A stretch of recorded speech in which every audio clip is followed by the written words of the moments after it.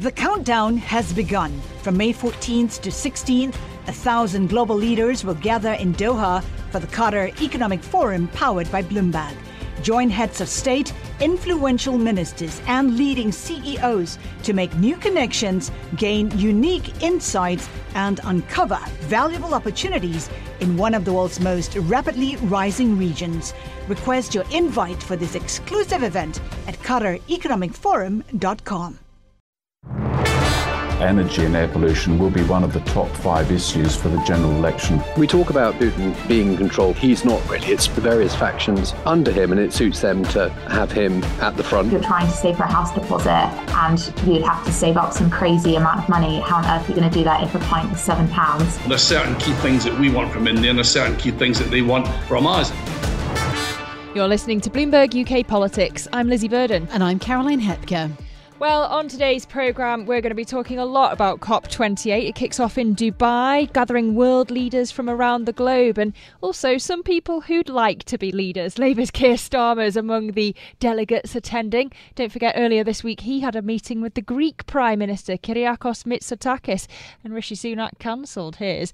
It rather reminds me, Caroline, of Davos, when Sir Keir was schmoozing the global elite and Rishi Sunak stayed at home, seemingly nervous to be branded one of them. Do you reckon this could be part of Starmer's plan to look like a Prime Minister in waiting? Yes, absolutely. I think it's part of his plan. It does raise that interesting debate that we had also with the Greek PM about, what is the role of the opposition leader when it comes to kind of foreign affairs, diplomatic relations. But look, when it comes to COP28, of course, King Charles is also in Dubai for a couple of days with meetings there. Obviously, someone who's been deeply involved in COP for a lot of years.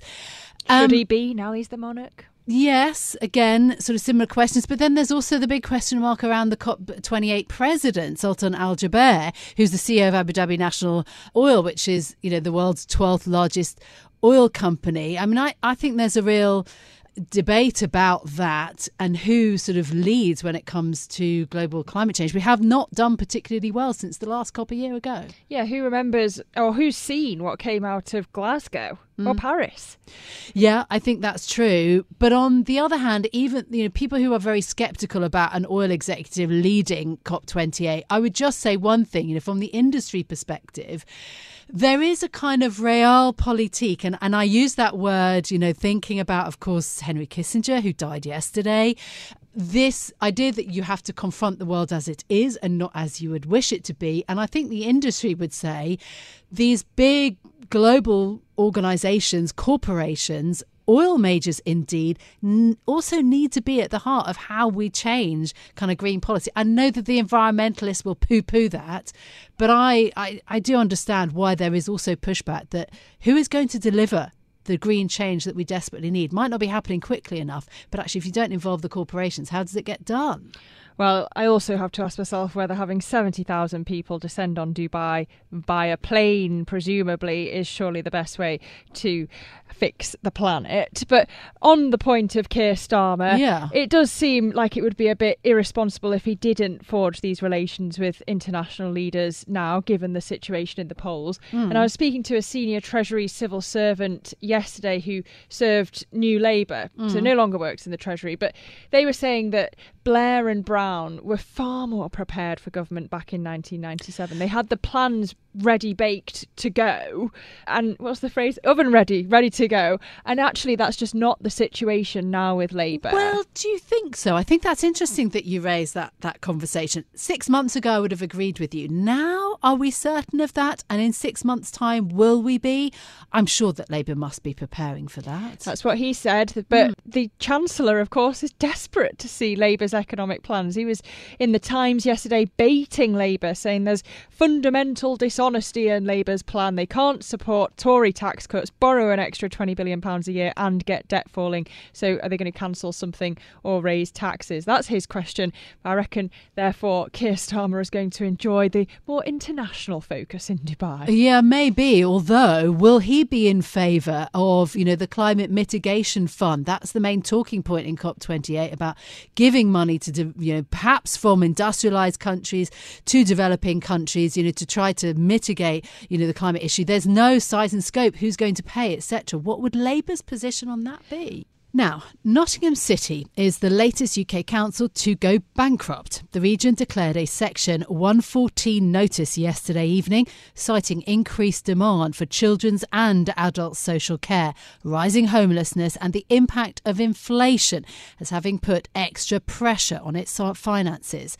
It's the latest local authority to run out of money after bankruptcies in Birmingham this year, which meant that six other councils which have gone bust since 2018. Now, Councillor Stephen Houghton is the chair of the Special Interest Group of Municipal Authorities. Its recent survey found that 30% of members risked issuing a Section 114 notice in the next 2 years. Welcome to the programme. Do you think this is random? Is this systematic underfunding? Is this mismanagement by the council in Nottingham City? Obviously, I'm not in a position to look at the day-to-day accounts of Nottingham City, but what I can say is Nottingham, like every other council, is under severe financial pressure.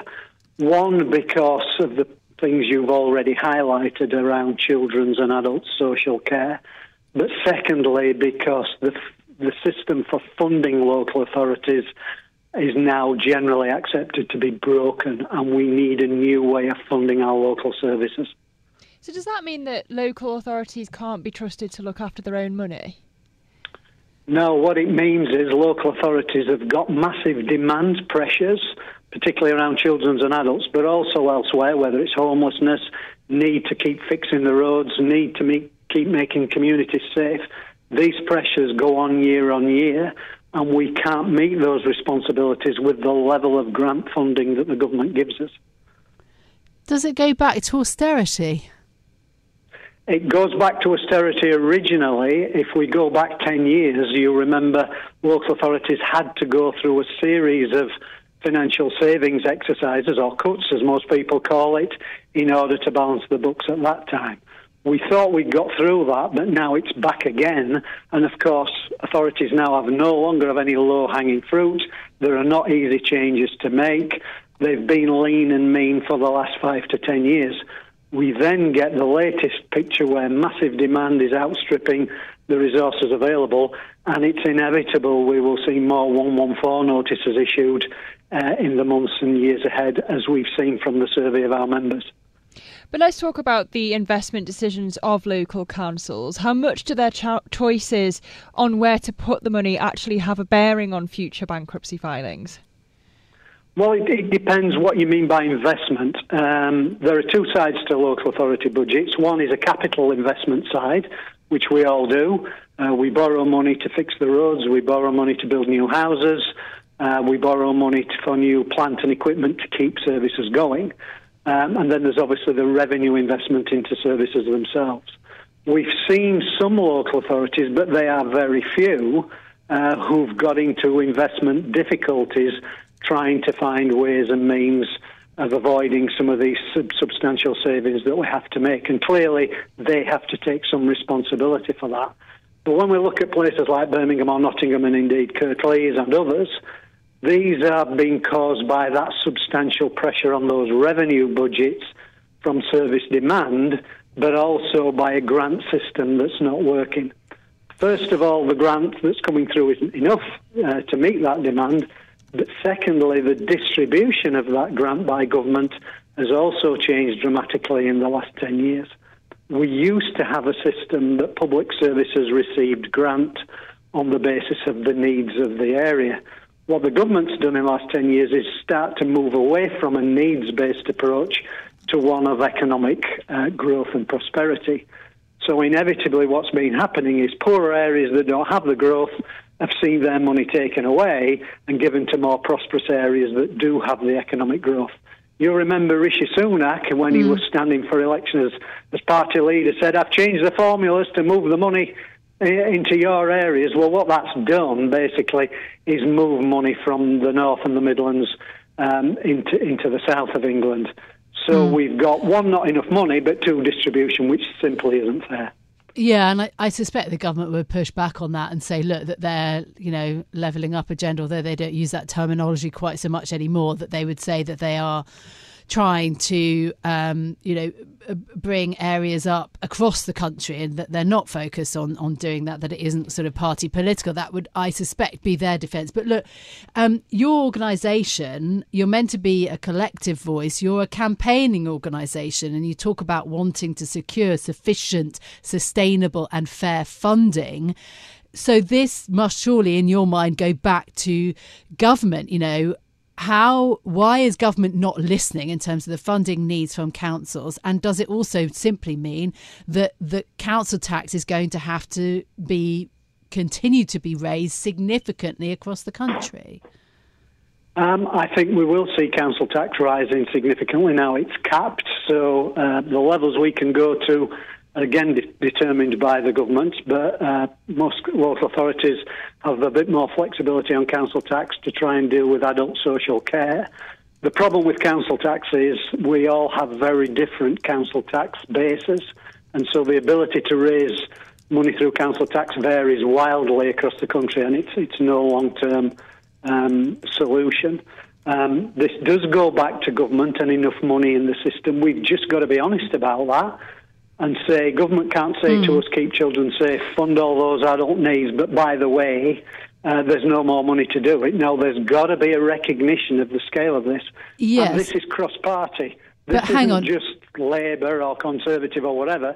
Sure. Everyone is saying the same thing. But councils must also take responsibility for the failed types of investments that they've gone to in that sort of desperate move to try to make, the pounds go further. There have been some disastrous issues with councils putting in money into complex investment structures to try to make the money go further. I mean, that's surely a failure of devolution, of giving councils too much power in some ways to make very, very difficult financial decisions about budgets.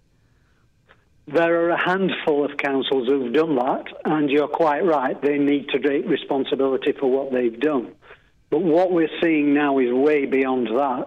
We're looking at local authorities who have proud and strong records of good financial management across the country saying to us, we can't go on like this.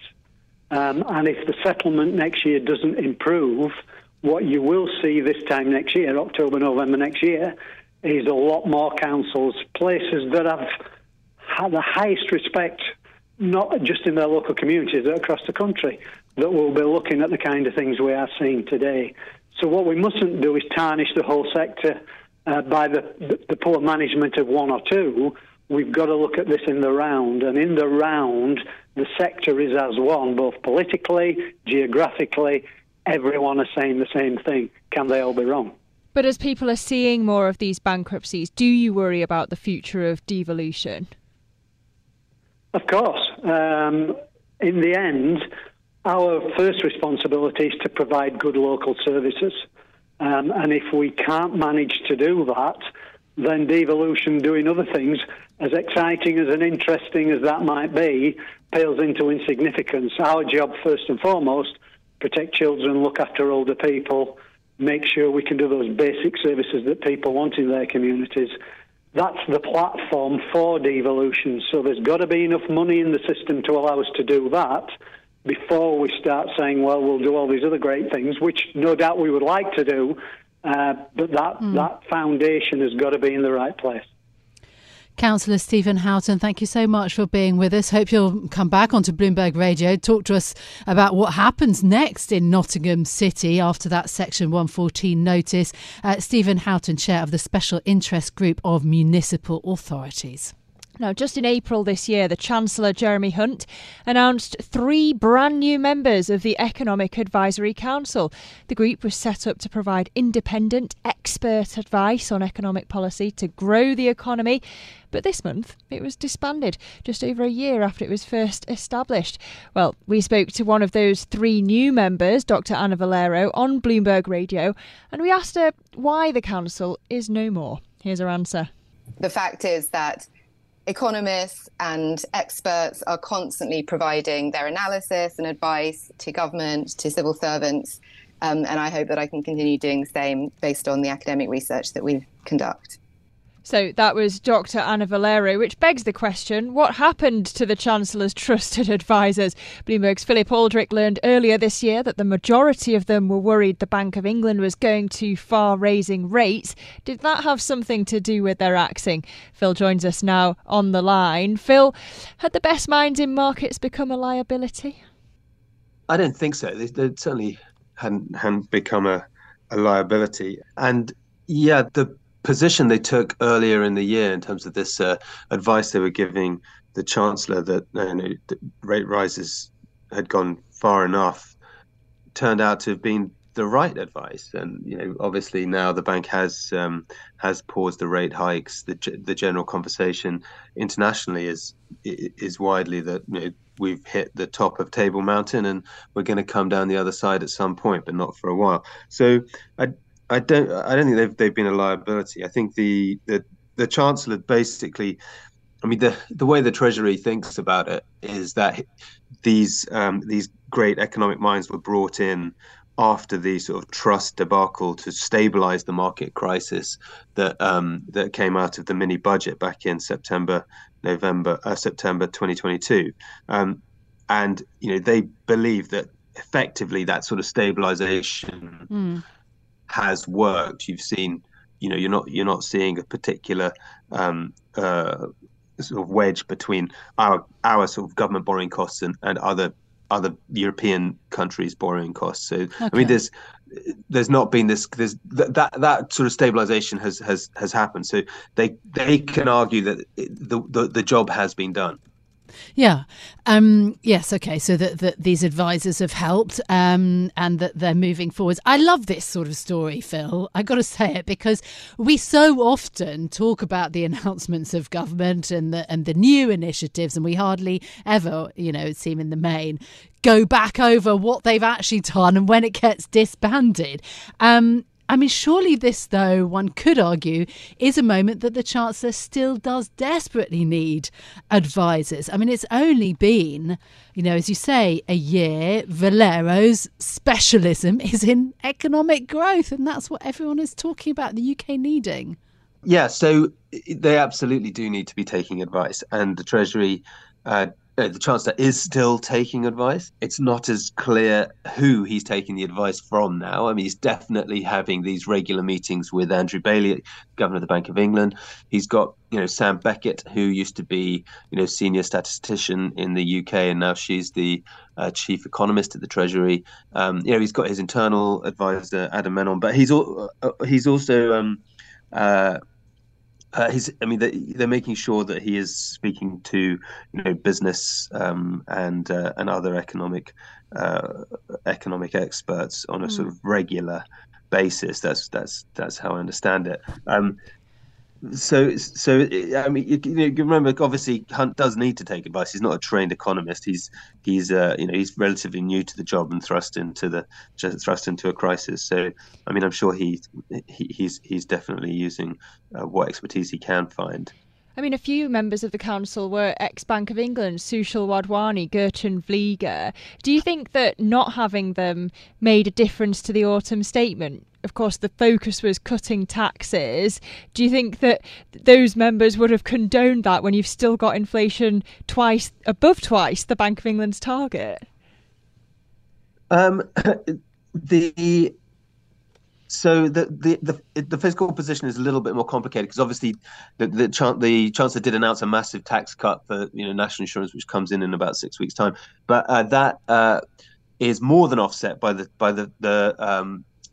threshold freezes. So actually they're taking more tax. So the OECD did say this week that actually the fiscal position that the UK is taking is tightening, and it does work. It is still working with the Bank of England to bear down on inflation. So despite that tax cut, there is fiscal consolidation happening. So that is taking money out of the economy, fixing the public finances and reducing borrowing. So there isn't a stimulus. So it's not like that disastrous mini budget. The policy objectives are still aligned to get inflation down. So that is the OECD's judgment.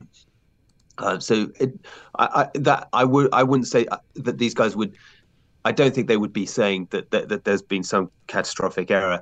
I mean, remember the way that this worked was it was very much a one-way conversation. So the experts would come into the room, they would tell the Chancellor all the things which are difficult, need to be dealt with, what business wants, what markets need, etc.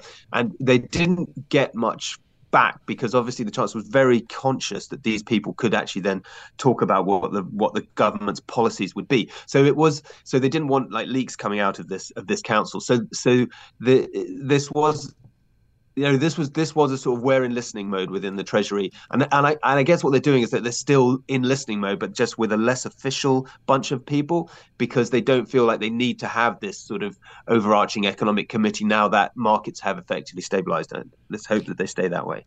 Yeah, that's what I heard, Phil, as well. Whenever I was trying to wheedle out of them what the Chancellor was really thinking, they said it was a one-way conversation. But look, the reason that we had Dr. Valero on the radio was primarily to talk about this productivity report that economists and academics like Diane Coyle at University of Cambridge, trade union members as well, policymakers, have called for this statutory body to oversee productivity growth. You've had the Economic Council that we were just talking about abandoned. I'm constantly hearing that the Office for Budget Responsibility and the Office for National Statistics are understaffed. So is there really an appetite? Are there really the resources to create a whole new statutory body on productivity? Well, they find the resources if they want to do it. If they want to do it enough. I don't get the impression that there is any desire to set up a separate statutory body. There was the Office for Tax Simplification, which they've taken. Well, Kwasi Kwarteng, obviously, in his brief stint as Chancellor, decided to disband, and Hunt and Sunak continued with that, and they brought that in-house. I guess they feel that the Treasury, and there's sort of independent groups like Anna Valero's and Bart van Ark's, another economist who's very focused on productivity. They're doing a lot of work on this. So I don't know whether it's necessary to have a productivity institute, but there used to be an industrial strategy council. And that was disbanded as well. That was Andy Haldane. Of course, he then rejoined as one of the economic advisors. And just on the economic advisors, one small complication was Rupert Harrison was on that economic advisory committee. He's now standing to be a Tory MP. So there were ways in which it looked as though there were sort of potential biases on that committee. But there are the Industrial Strategy Council. There are reasons to have these productivity groups, these industrial strategy councils, but you can see clearly that this government doesn't really want these to be interfering. They're more free marketeers than Labour on that front, whereas Labour would have some kind of industrial strategy council or some productivity group. This government wants to sort of let the market sorted out, as the Chancellor said in his speech. They don't want to be a big government. They want to step back and let the private sector deal with these things as they would. Okay, Phil, thank you so much. The inner workings then of government, how they think about economics, who advises them, it begs Phil Aldrick. Well, back to Dubai now for COP28. It's set to be the biggest discussion yet of how to prevent an environmental catastrophe in the hottest year on record. We're joined now by Bloomberg's political correspondent, Ellen Milligan. Ellen, what's the UK government putting on the table in Dubai? Well, Sunak is flying there to be there for about 12 hours tomorrow in Dubai. I'm one of the press pack going with him. He's yet to make announcements, but we did reveal in our own reporting that the UK is expected to pledge money for this loss and damage fund. Which, what's that?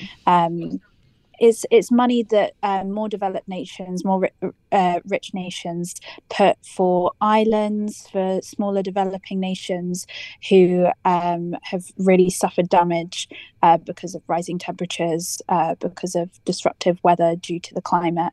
So it helps mitigate those and repair some of that damage done. It's kind of like a compensation for the loss that they've suffered. We're also expecting just under £500 million pledged by the UK to go towards rainforests and forestry.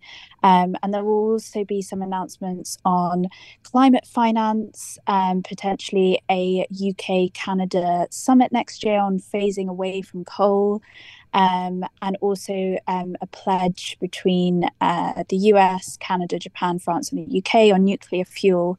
So lots of tidbits here and there.